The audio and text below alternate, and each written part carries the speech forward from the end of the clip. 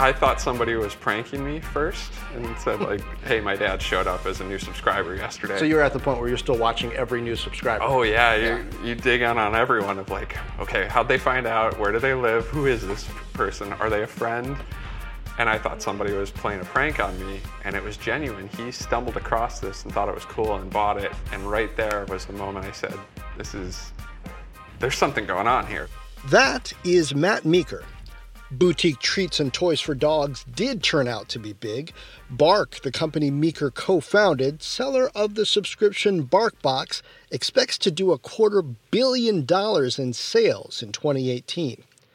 Americans spend about $70 billion a year on their pets, and that's part of the reason why General Mills just announced that it plans to pay $8 billion for dog and cat food maker Blue Buffalo.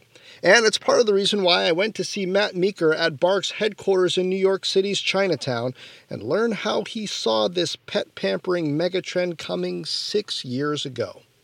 I'm John Fort from CNBC, and you're listening to the Fort Knox podcast, Rich Ideas and Powerful People. I do this weekly, bringing you the highest achievers. We're going to learn how the very best climb to the top and pull out lessons along the way. If that sounds good to you, make this a habit. Apple's podcast app is the most popular way to do that, but there are all kinds of ways. Mainly, I want you to subscribe, and the internet can do the work for you. When you're pursuing a big idea, it's important to keep refining it and keep questioning your assumptions. That's one of the things I took away from Matt's story. Here's Matt Meeker. We're surprised too, or I was very surprised. So what we thought we would initially make was, for my dog Hugo, who is a Great Dane.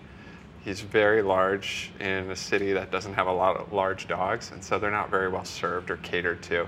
And I love this guy, and I wanted to make him very happy, and was looking for that outlet of how do I make him happy? Where do I find these products coming up empty? So invented the concept of BarkBox to help discover those things, help with the convenience of their coming to my door once a month. And really we thought initially it's fine. It's for a very small group of people, 100 people subscribe to this. Subscription box of treats and toys. Yep. Yeah? Yep. That was pretty much the idea. That was the idea. Was there another subscription box that was doing something else that you sort of looked to and said, we should have one of those for dogs? Sure. The initial, I think the first one that was out there in a big way was BirchBox here in the city, and we're friendly with the founders there, and that was inspirational. I also wanted to learn more about how commerce business worked, so I was very happy. I was in venture capital, happy with my job. Didn't anticipate this at all, but as you mentioned, what we stumbled into was on a huge market of crazy dog people, much bigger. I thought I was the only one. Turns out not. 10 years before you and the team founded Bark, you founded Meetup, co-founded. Yep, that's right, 10 years. Wow. Yeah. So did one help you with the other? I mean, one is all about connecting groups of people with similar interests. I imagine you probably had a bunch of connections, both kind of offline and online, email addresses, lists maybe. Were you able to leverage any of that to get Bark off the ground? No, none of that. Really? No. Entirely different products and experiences and businesses. There's a common thread that they're both subscription-based. Which helped a lot. That's, I guess, how my mind is geared. And but you didn't have like a crazy dog person meet up and hand out? Those are there. But Meetup is very, in a good way, very strict about that the groups belong to the groups. And so this isn't about there's a group and when we have the opportunity to sell you something or advance our own interests. It's about supporting the groups doing their own thing. So I've gone to plenty of dog meetups over the years, including my giant breed meetup in Brooklyn. But no, that didn't kick us off at all. At what point did you know that Bark had the potential to be a really big business? I know the exact moment. So I didn't leave my job for about 6 months after the company started, after we started shipping boxes and getting into it. And So when was that? When was the beginning? The first box was Mark? shipped in December of 2011. Okay. There were 49 shipped that month.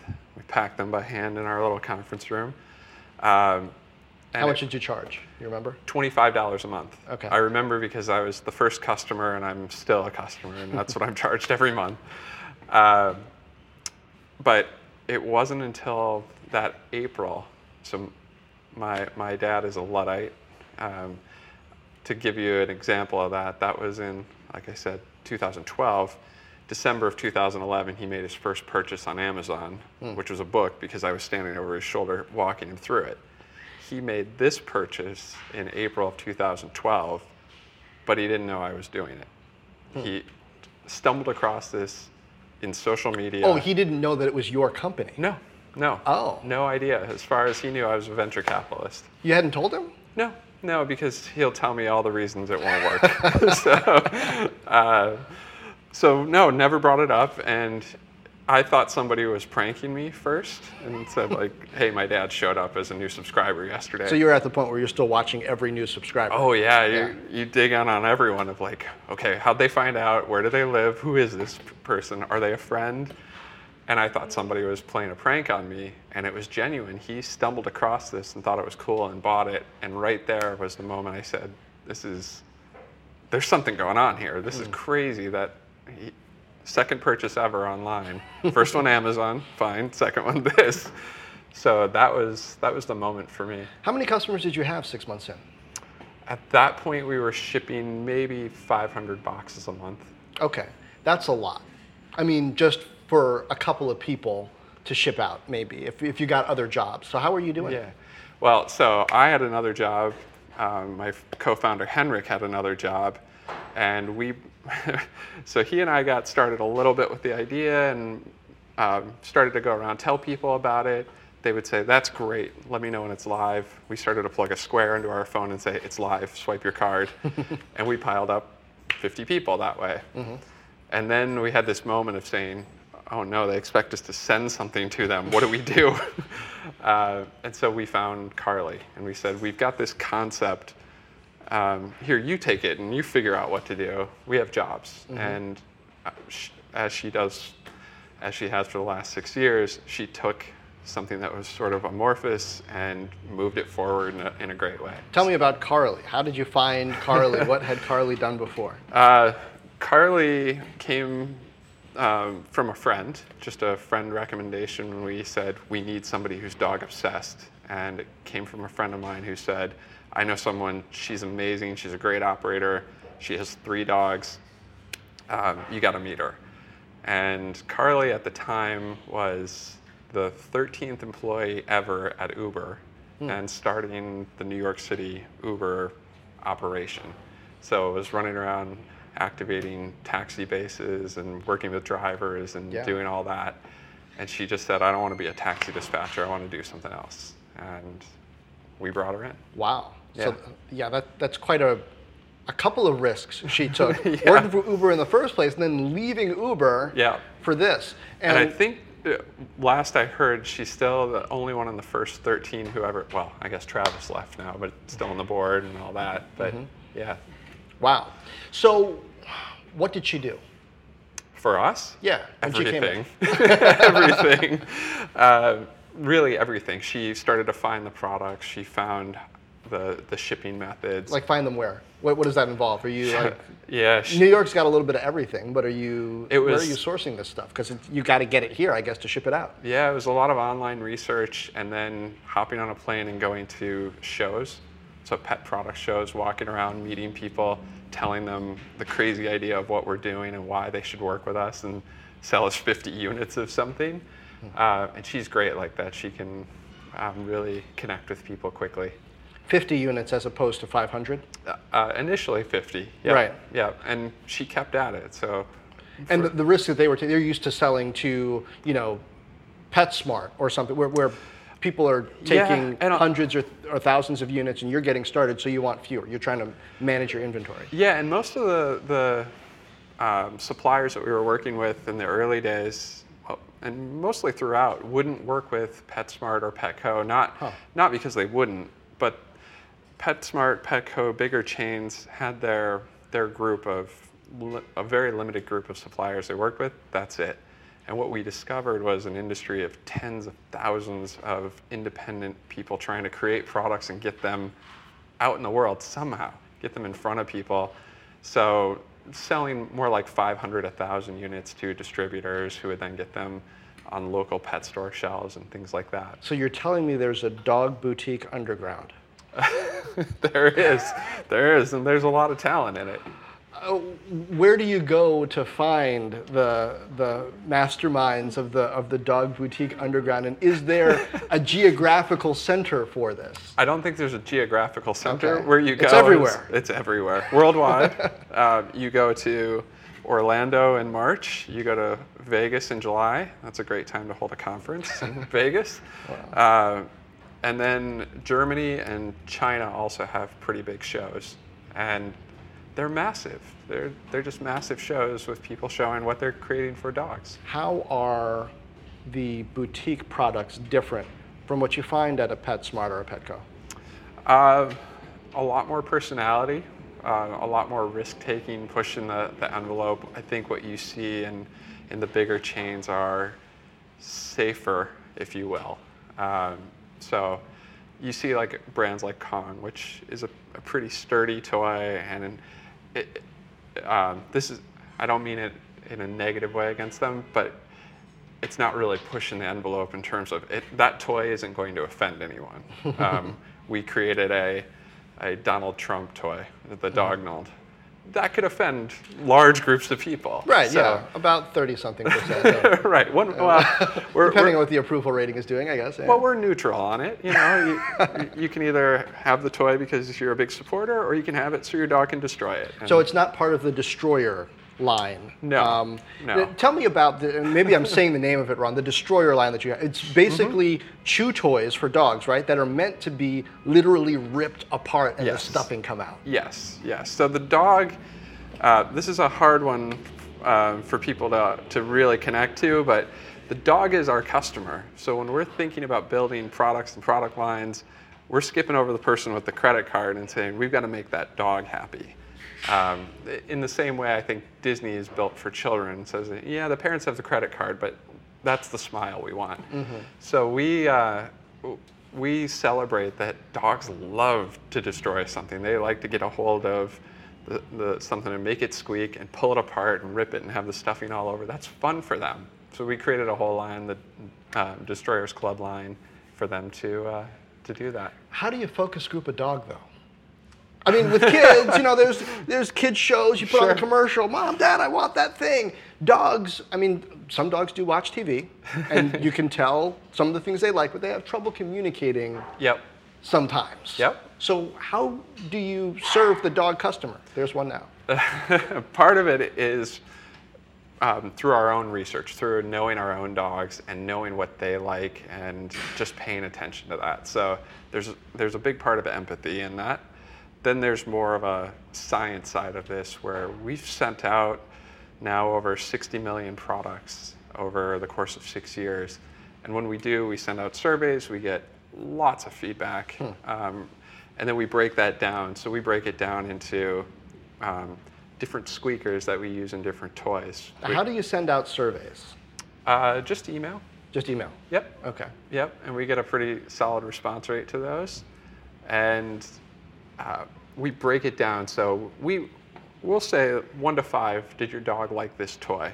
But inside of that is they loved it, and it had this squeaker, and that squeaker scored really high across multiple toys. So that's a popular one with this type of dog or this grouping of dogs. So it's really about analyzing the data, listening to people. Some people say, my dog destroyed this in 5 minutes, and that was too fast. Not enough value there. Others say, my dog destroyed it, and it's the best thing that ever happened. So it's aligning to the individual, too. Now, when you say type of dog, are you talking like breed of dog, have different toy preferences, or are you talking like personality type of dog that kind of goes across? Yep, both. Okay. Both, yeah. So give me some fantastic fact that you figured out, maybe about a breed of dog and a particular, I don't know, toy or treat. a fantastic fact. I don't know that I have one of those for Well, you. it was like I was looking on the rankings, and there's an animal toy that's popular. I forget if it's a mammoth Possum. or a possum. Yeah. Okay, I didn't see the possum, but I Okay. imagine that would be fun. Oh, there's It the was sloth too. the sloth. I Yeah. think I saw the sloth. Is there a personality type of dog that loves the possum or the sloth for a particular reason? You'd be able Well, to... there's certainly those two in particular are for a larger dog. They're larger toys, so it's bigger than a Chihuahua for the most part. So you're matching. Do Chihuahuas know that though? Because I've seen a few that think they're really big. I don't know. I'm not sure we would try that. This is Fort Knox, and you're listening to my conversation with Bark co-founder and CEO Matt Meeker. Tell me about you. Yeah. What was your first entrepreneurial effort, or even if it wasn't completely entrepreneurial, effort at creating something, even as a kid? Even as a kid, so as a kid, I played a lot of sports, and they were more individual type sports. So, and I played a lot of racquetball. I played nationally, a lot of national tournaments, and then played a little bit of professional, which isn't that big of a deal. You know, if you win a professional tournament, in those days you win $500. It's not But that still, big of a deal. professional racquetball. There's like an association and Yep. like Yep. a circuit. Yep. okay. Yep. So kind of played at that level. To me, that's self-starting and hard working and grinding it out and getting better at your craft. It really, in terms of business or a company, I think the first moment I thought of it was I grew up playing in a club that I'm from Iowa, so in the middle of Iowa. I grew up playing in a club, and when I was 19, I talked to my dad about going back and buying the place where I grew up playing, and running it and wanting to own a health club and develop it. I came pretty close to it, and then it didn't work out. So. Was that kind of the prototypical situation where your dad said, "I'm not sure that's a great idea," and No. That he was was one behind where that. he was very supportive of it, and we went and took a look, and just the facility had fallen apart, and it wasn't needed a lot of repair. So it wasn't the right opportunity, it wasn't the right moment. But went through college, and then I think the first one was my first job here in New York. I joined a digital ad agency in 1997. that's a good time to join a digital ad agency. Which one? Called iTraffic. Okay. And we eventually sold to Omnicom in December of '99. And that was, we represented Disney, Staples, Capital One, Discover Card.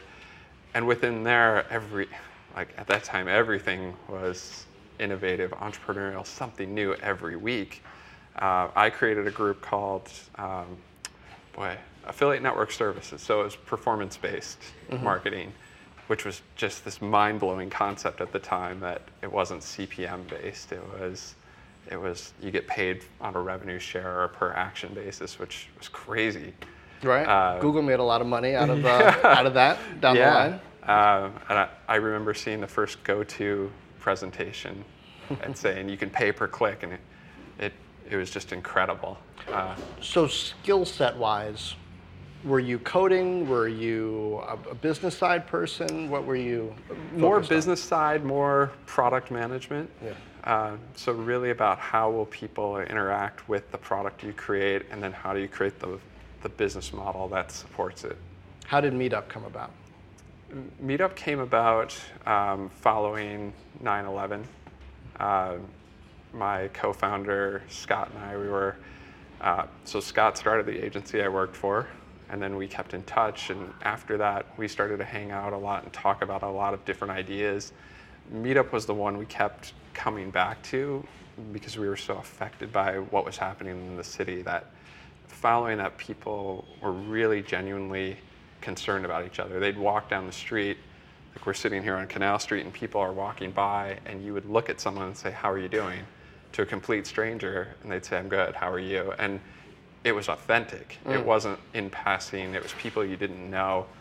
And that went on for quite a while, and we really felt it, like, if you can get this feeling across the world every day, if you can somehow systematically make that happen, there's power in that. Now, being from Iowa, you had probably seen this type of human interaction before. Right. But some of us who grew up around New York would find that, I don't know, a breach of protocol, against the rules. Yes. Did that strike you at the time that this was a moment where something fundamental was shifting, maybe about even urban life? Oh yeah, I'd been in New York for 3 years at that point and had adjusted, and so you had heard the rules. Yeah, it was a very stark contrast, but really meaningful and powerful. And you just, for the two of us, we just couldn't ignore it.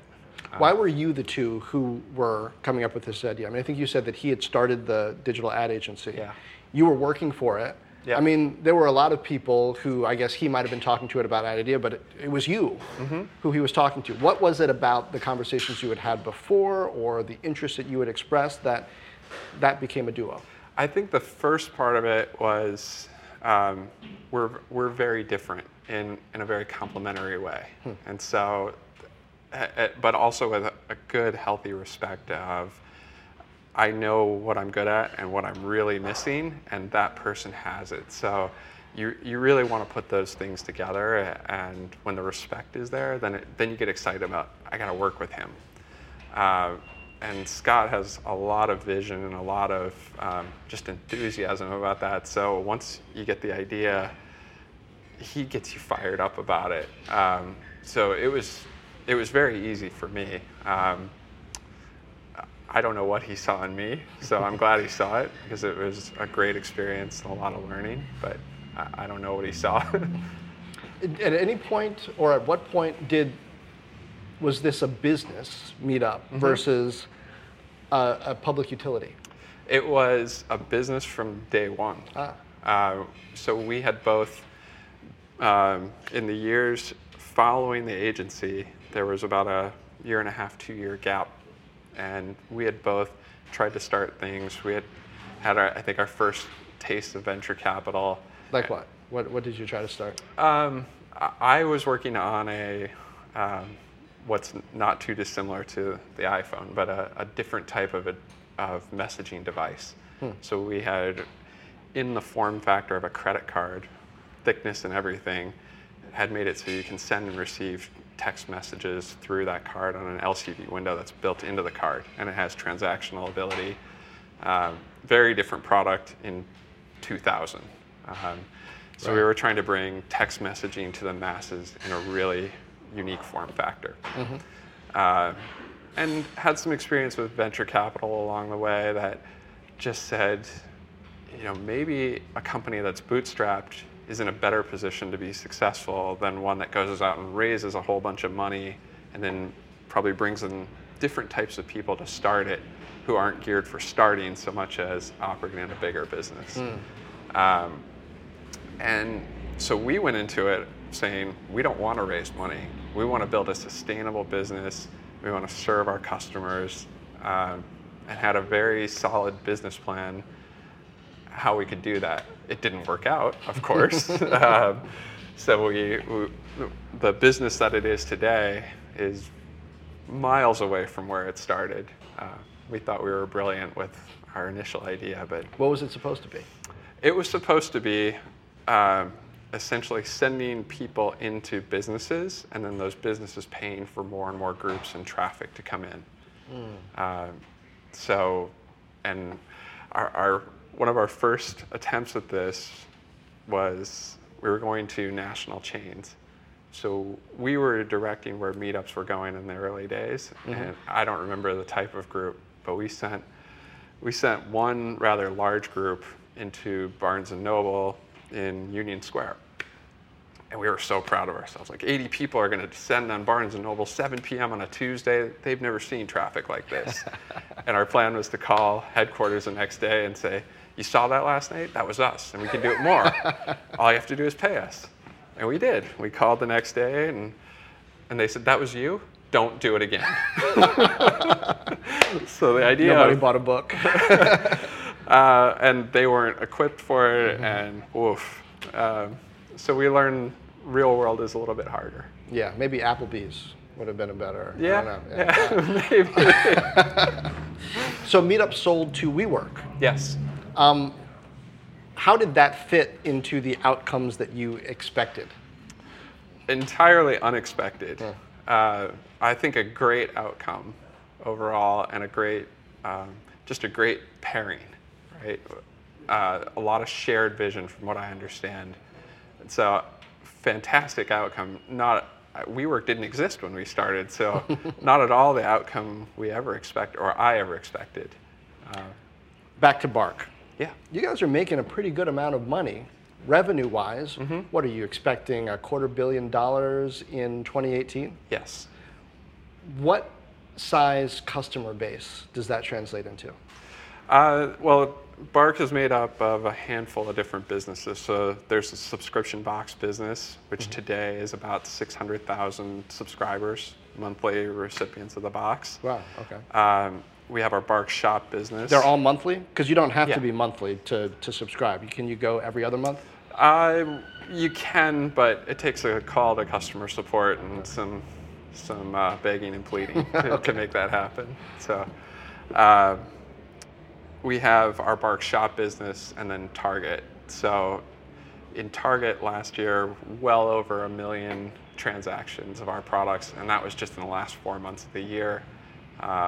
We shipped over 5.4 million Bark boxes, and we had about 200,000 orders on our Bark Shop.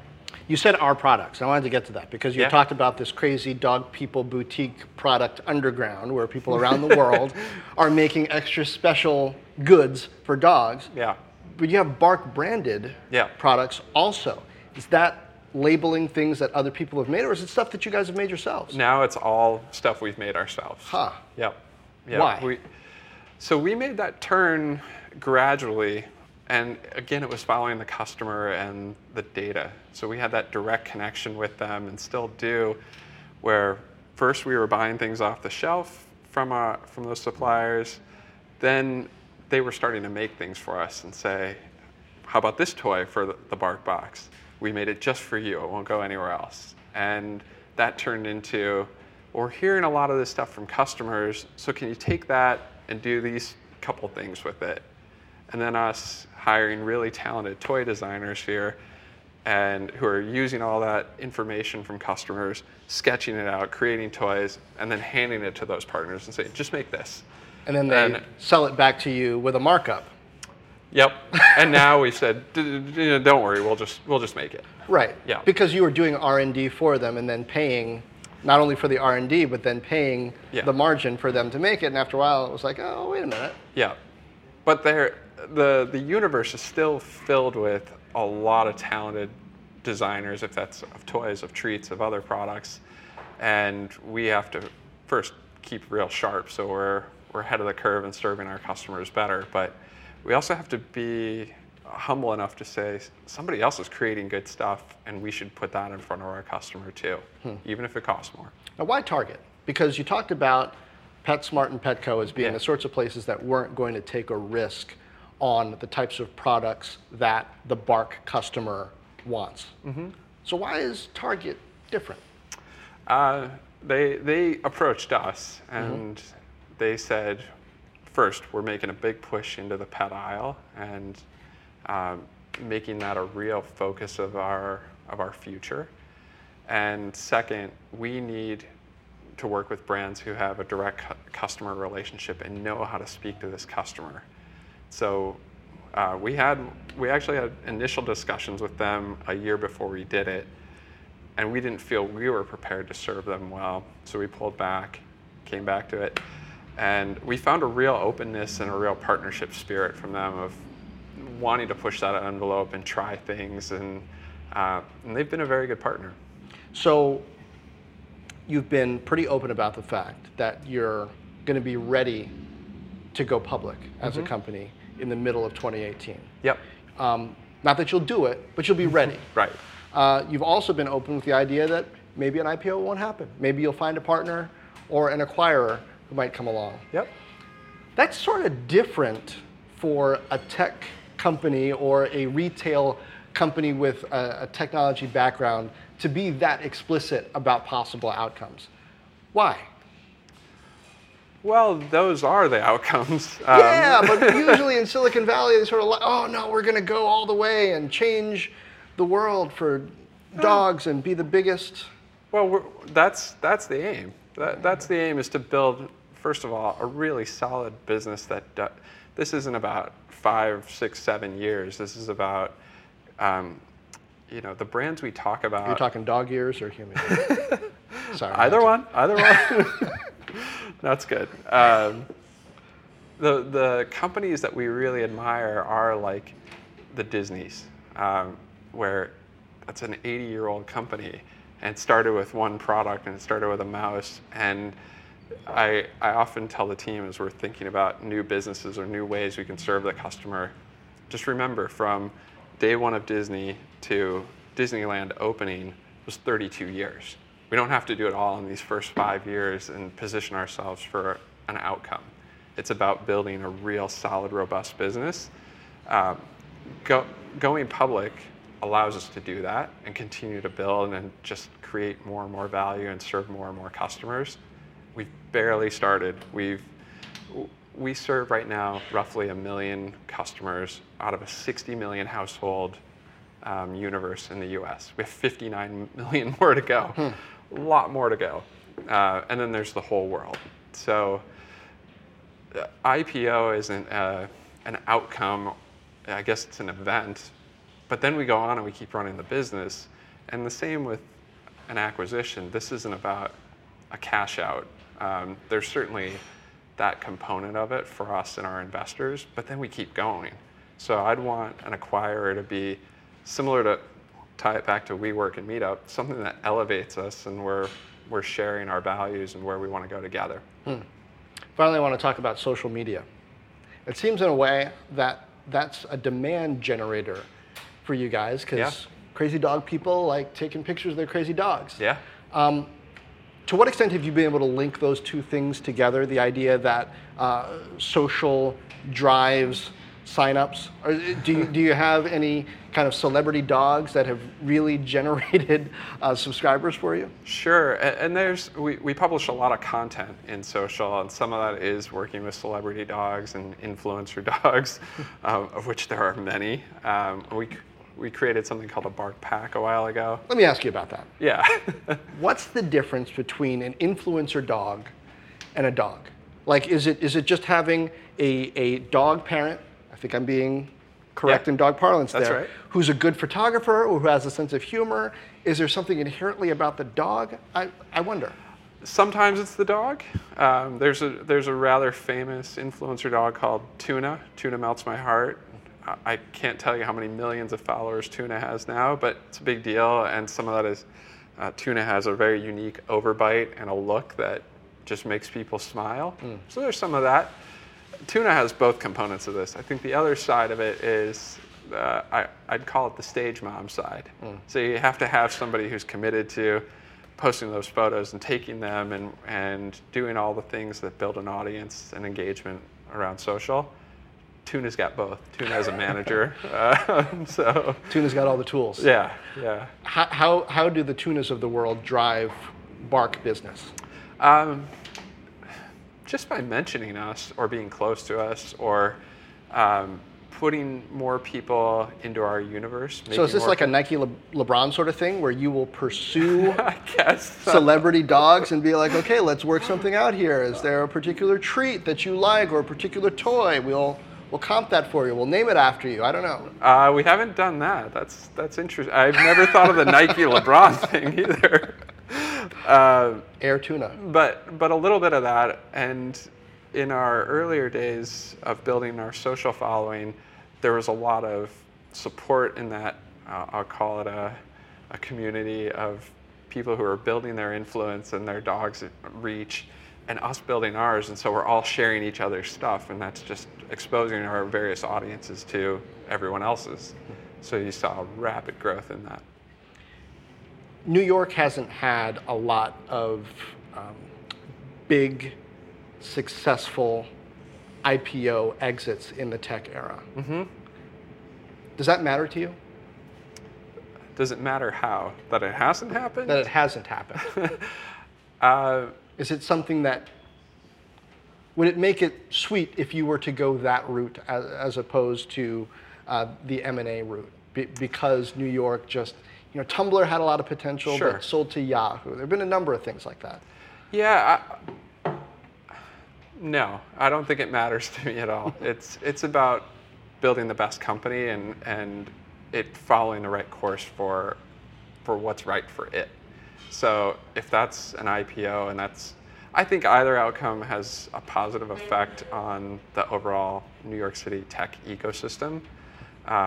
Overall, we don't need billion-dollar outcomes. We need tens and $100 billion outcomes. We're still missing our Twitter, our Facebook, our Google, our YouTube. We're missing that one. So I think we're a few years off from that, and it's not 0 to 3 years and then we're public. Very few of them are, but that's the one we're missing. So. No, I don't have a point to prove. No. Yeah, I guess there's more to success than proving a point. Hey, I appreciate you sitting down. This has been great. Yeah, thank you. Matt told me that Bark is pondering an international strategy, but the logistics are tough. General Mills announced that deal to buy Blue Buffalo 3 days after this interview. Fair to say, that's exciting news for Bark. I'm John Ford from CNBC. This has been the Fort Knox Podcast, Rich Ideas and Powerful People. Subscribe on Apple's podcast app or wherever fine podcasts are distributed. Check out the reviews on iTunes. Leave me a note. Also, subscribe to the Fort Knox channel on YouTube. That's FortTKNOX.com/YouTube. Follow me, John Fort, on Facebook and Twitter. And on YouTube, you'll see video from some of these interviews, and you can say hi to me live, usually Wednesdays at 2 p.m. Eastern. There, I tackle some of the most interesting business and economic issues with a little help from my friends at CNBC and from you. And this past week, I talked the pet economy with Aaron Easterly, CEO of Rover.com, Bill McFadden, Bold Oaks kennel owner and expert dog handler who just won Best in Show at the 2018 Westminster Kennel Club with a Bichon Frise named Flynn. I guess Flynn actually won at Westminster. And Nicholas Dodman, doctor of veterinary medicine and animal behaviorist, the author of books including Pets on the Couch, Neurotic Dogs, Compulsive Cats, Anxious Birds, and the New Science of Animal Psychiatry. I kid you not. This is serious stuff. Just go to YouTube, search for Fort Knox, go to Facebook, search for John Fort, and you'll figure out what to do from there. Meanwhile, share this, tell a friend, drop me a note on any of those platforms, and as always, thank you for lending an ear.